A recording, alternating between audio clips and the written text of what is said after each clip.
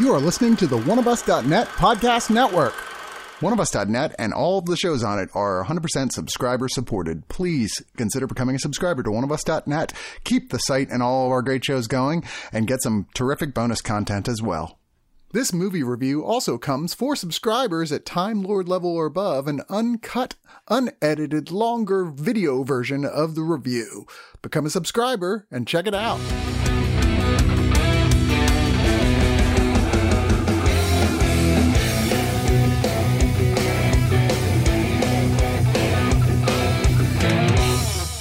So guys, this is not only a sequel to Shark Boy and Lava Girl. This is a sequel to Spy Kids. Because Spy Kids 2, The Island of Lost Dreams had Shooter McGavin as the president. And he plays President Neil Anami in this one. Same character. Same character. Plus we have Shark Boy and Lava Girl. Then you have Uncle Machete, who's from the Machete films. Which, you know, once you think about it, those would technically be in the Tarantino universe. And Jackie Brown is connected to Out of Sight. And Out of Sight had a spin-off show of Carla Gugino playing the character that Jennifer Lopez played that later made an appearance in Justified. Holy shit. The entirety of the Tarantino universe is in the kid from Shark Boy and Lava Girl's head. I'm Nathan. Thank you for listening to my TED Talk. And we're covering We Can Be Heroes, the return of the Robert Rodriguez cinematic universe. They did a Spy Kids movie, I guess, in between there. The first Shark Boy and Lava Girl movie was based off of a story by his son, who is now producing this because he's now old enough, because that movie's fucking old now. It's so old, George Lopez was still super popular at the time. Dude, how crazy would it have been if George Lopez was the villain, like third act reveal? Weren't you waiting for a post-credit scene that's kind of like fucking the Avengers? Where he turns and he's about to get like the Infinity Gauntlet or whatever it is, Mr. Electricidad. I gotta introduce everybody. So hey, yeah, you heard my name. I'm Nathan. I did a TED Talk earlier. Next to me, I got Spider Mike. Howdy, howdy. And underneath me, I got Marcos. What's up? And then to the right, I'm gonna take the work away from Nathan. We have Elliot.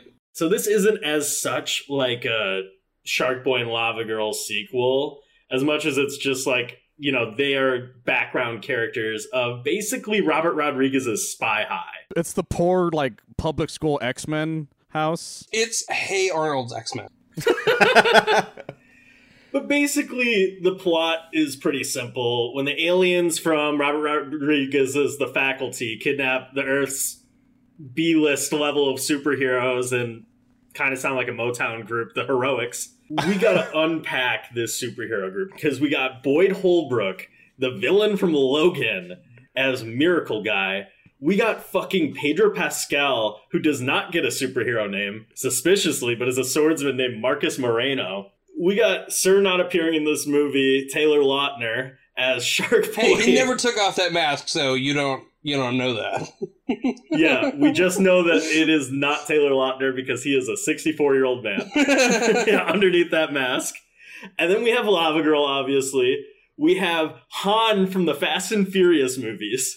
And it made me realize how much I missed Fast 9. And then we got American Idol star Haley Reinhart as Mrs. Vox. But best of all, the person who made me seriously go like, no shit, you're in this movie? Christian Slater as a superhero technological powers called Techno. And yeah, they all get taken and their kids have to team up, learn to work together, go to Professora Xavier's school for gifted children for a little bit. How did you guys feel about this movie? I'm sort of just going to go around the room. Child me would have loved the shit out of this movie. Like, adult me really likes the premise of it, because it is basically what if Brainiac attacked and the Justice League / Avengers was, like, defeated. Yeah, I like the premise a lot, because it's, yeah, these kids have to figure out where to start where their parents failed. Miserably, I mind you. Like, they fail fucking miserably. Like, that's, like you guys were saying, that guy was, like, the worst Superman ever. He gets taken out, like, within, like, 10 seconds. He does jack shit. But yeah, each kid has like their own specific thing going on. And Missy is the main kid who's Pedro Pascal's daughter, and she takes charge. And it's this like really heartfelt kind of like it's this kid adventure. And like if I was a kid and I was watching this, I think it would have been amazing. As an adult, like I see it for what it is. It's like those old Spy Kids movies with the whole B movie type graphics to everything. Like it knows what it is and it doesn't shy away from the fact that this is a dumb as hell movie.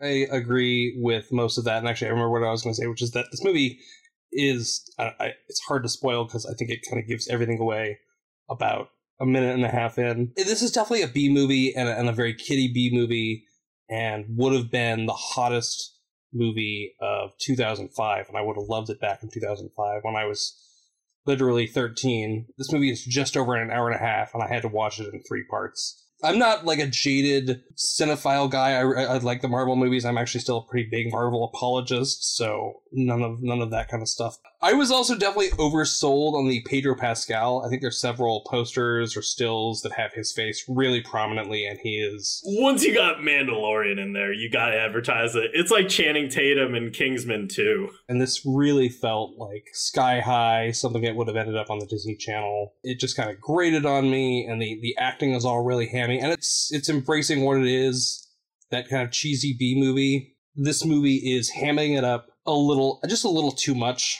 I wanted them to pull that back a little bit. I don't watch a lot of kids movies, but this isn't even a kids movie. This is a preteen movie. We don't get those anymore. There's no Mighty Ducks. There's no Johnny Tsunamis. Like, this might be the only one I know of that's come out in the last 2 years, maybe, because we don't even really get teen movies anymore either. So this plays to a very specific demographic. Then it like throws in all the Robert Rodriguez-isms, which was like, I came into this like not knowing what I signed up for. I just liked the name, We Could Be Heroes, and I was like, done. Then found out what it was. It was a David Bowie documentary. And then I've been on a big Pedro kick of late as well, because he was advertised very heavily. It was weird in the first 5 minutes. It's like he's just a normal guy. Like, no accent. He's just like, oh, making you a sandwich. Like, it's obvious that he just sort of showed up for an afternoon. Do you want to hang out with Rob Rodriguez and, like, eat some tacos probably for, like, an afternoon? And they're like, sure, put on this body armor. You're a superhero now. He's like, wait, what's happening? And action. He's also right there in the beginning, though, so you kind of go into it thinking, like, oh, is this going to be a father-daughter kind of story going on here? Because, like, the very first thing you see of the main characters is the two of them making breakfast, and it kind of seems like maybe it's going to be their story, and he just fucks off almost immediately. In general, I'm really bored by the story of this movie for this most part. It's not even for me, but there's so many side gags that they do that I was like, or so many decisions that this movie made that I was like, that was pretty cool. Mostly because it's obviously filmed in Austin, and I kept playing like... Oh, yeah! When I saw Frost Tower, I lost my shit. And the thing is, it's not even filmed in the middle of Austin. They made a CGI representation of Austin. Which is pretty kick-ass. It is kind of neat, yeah. Yeah, I went over, I'm like, oh shit, we're not in Toronto anymore. I would have probably been like 11 or 12 when Shark Boy and Lava Girl came out. And it was always like, I dug on the first Spy Kids. Spy Kids 2, they completely lost me. And then I was like, I'm too good for these Robert Rodriguez movies at fucking preteen age. So I did a little like revisit watch and watch Shark Boy and Lava Girl. And fuck is that movie bad. Watching this, I didn't mind it as much. Like, it clearly was aimed at that audience, but it felt, I hate to say it, more grounded than Shark Boy and Lava Girl. Jesus. Shark Boy and Lava Girl is like, we got candy cane forests and fudge rivers, and it's all coming in your face and like the worst CGI you've ever seen, and we got a giant CGI George Lopez. So the idea of like people with squid hands behind their back, it didn't bother me. I found a few of the characters to be very entertaining, mainly just slow-mo. That is a joke to me that it should have gotten old so fast, but towards the end of the movie, which I don't think this is a spoiler to say that Slow-Mo hugs his dad, and his dad, played by fucking Han, Justice for Han, from the Fast and Furious movies, is just holding out his hands, and like this entire 5-minute scene plays out before he finally gets to hug his father. I recognize exactly who this is made for, and I'm sure if this came out years ago, I would have liked this a lot if this were released the same year as Shark Boy and Lava Girl, and I was 11. It's a hard movie to even like critique because it's so designed for its audience, and it really doesn't do that much bad except for that ending, which, I mean, might as well just be the ending to Identity, where it's like, oh, this movie doesn't matter.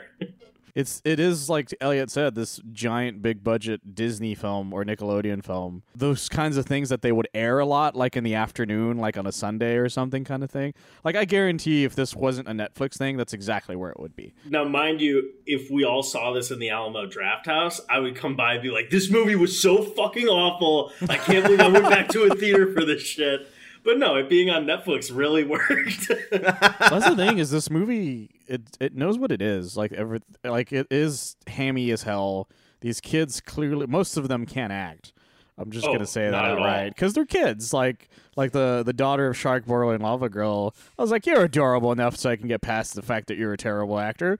The little kid that ends up playing the bad guy is actually convincing and being menacing for being 8.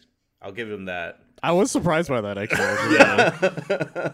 I want to say a little more for certain sequences, but it does spoil some stuff. But it still comes down to the power of friendship kind of thing is really what the movie comes down to at the end. The power of friendship, teamwork, yada, yada, yada. But my issue with this movie, a lot of it comes down to the fact that there isn't enough of, I think, all of the characters. Like, it focuses on the kids more than I feel like it probably should in certain areas. Like, I wish it had more about how the parents are failing at being heroes kind of thing. Like, it's just sort of hinted at. Like, I wish it would have gone more into, like, their relationship with each other kind of thing. And even more with their kids. Because, like, there's small hints here and there to, like, how they felt about their kids. Especially Miracle Guy. Like, it's hinted at the fact that he's, like, really worried about his son. Because the fact that his son is, he's in this wheelchair and he can't, like, really be super heroic like him kind of thing. And it's hinted at the fact that he's worried that, he can't do what he can't be a hero the way he is kind of thing. It knows what it is, and it's just like, character development, what the fuck are you like, what are you expecting out of this kind of thing? Like, so it's easy to get past kind of, like, but like Nate said, it's really hard to critique because I'm like, this is how what I would have done if I made this movie. But at the same time, like, I would have been a lot more of a serious movie in certain aspects if I had made a movie like this. Mike, how about you take that into your final thoughts, buddy?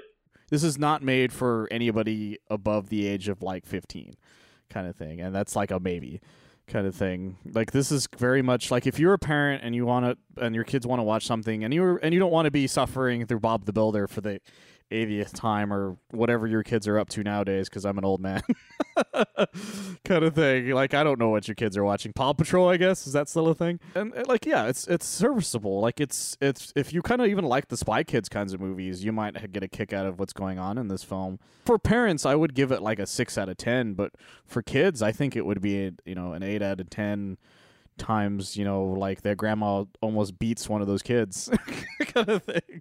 I'm just gonna piggyback from that over to Elliot. It's not for me right now. This really would have been a movie for me about 10, 15 years ago.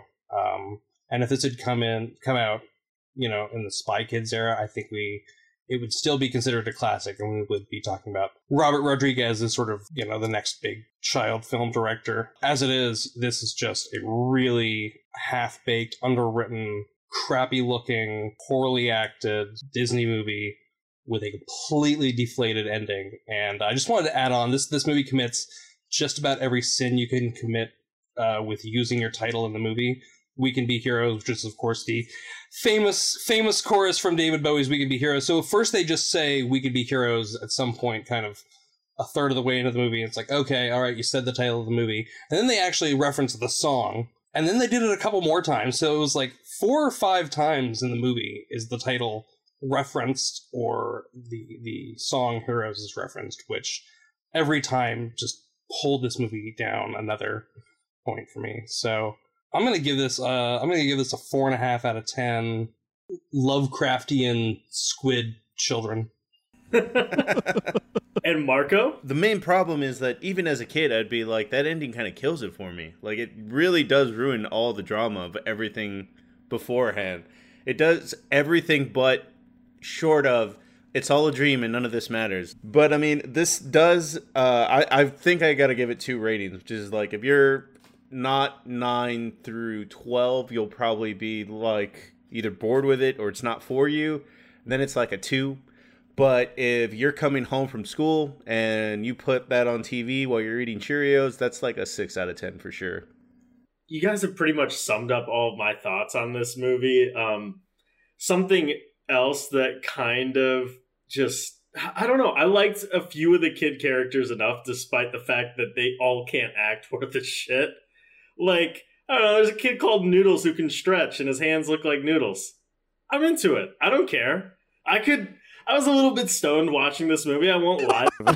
Piggybacking on everything you guys said, this movie isn't for me, but it's for kids. And, you know, I hate giving that caveat because I feel that all movies directed at children should be family movies so everybody can enjoy them and not be like, oh my god, I'm going to pull out my hair while I'm next to these insufferable shits on their iPad.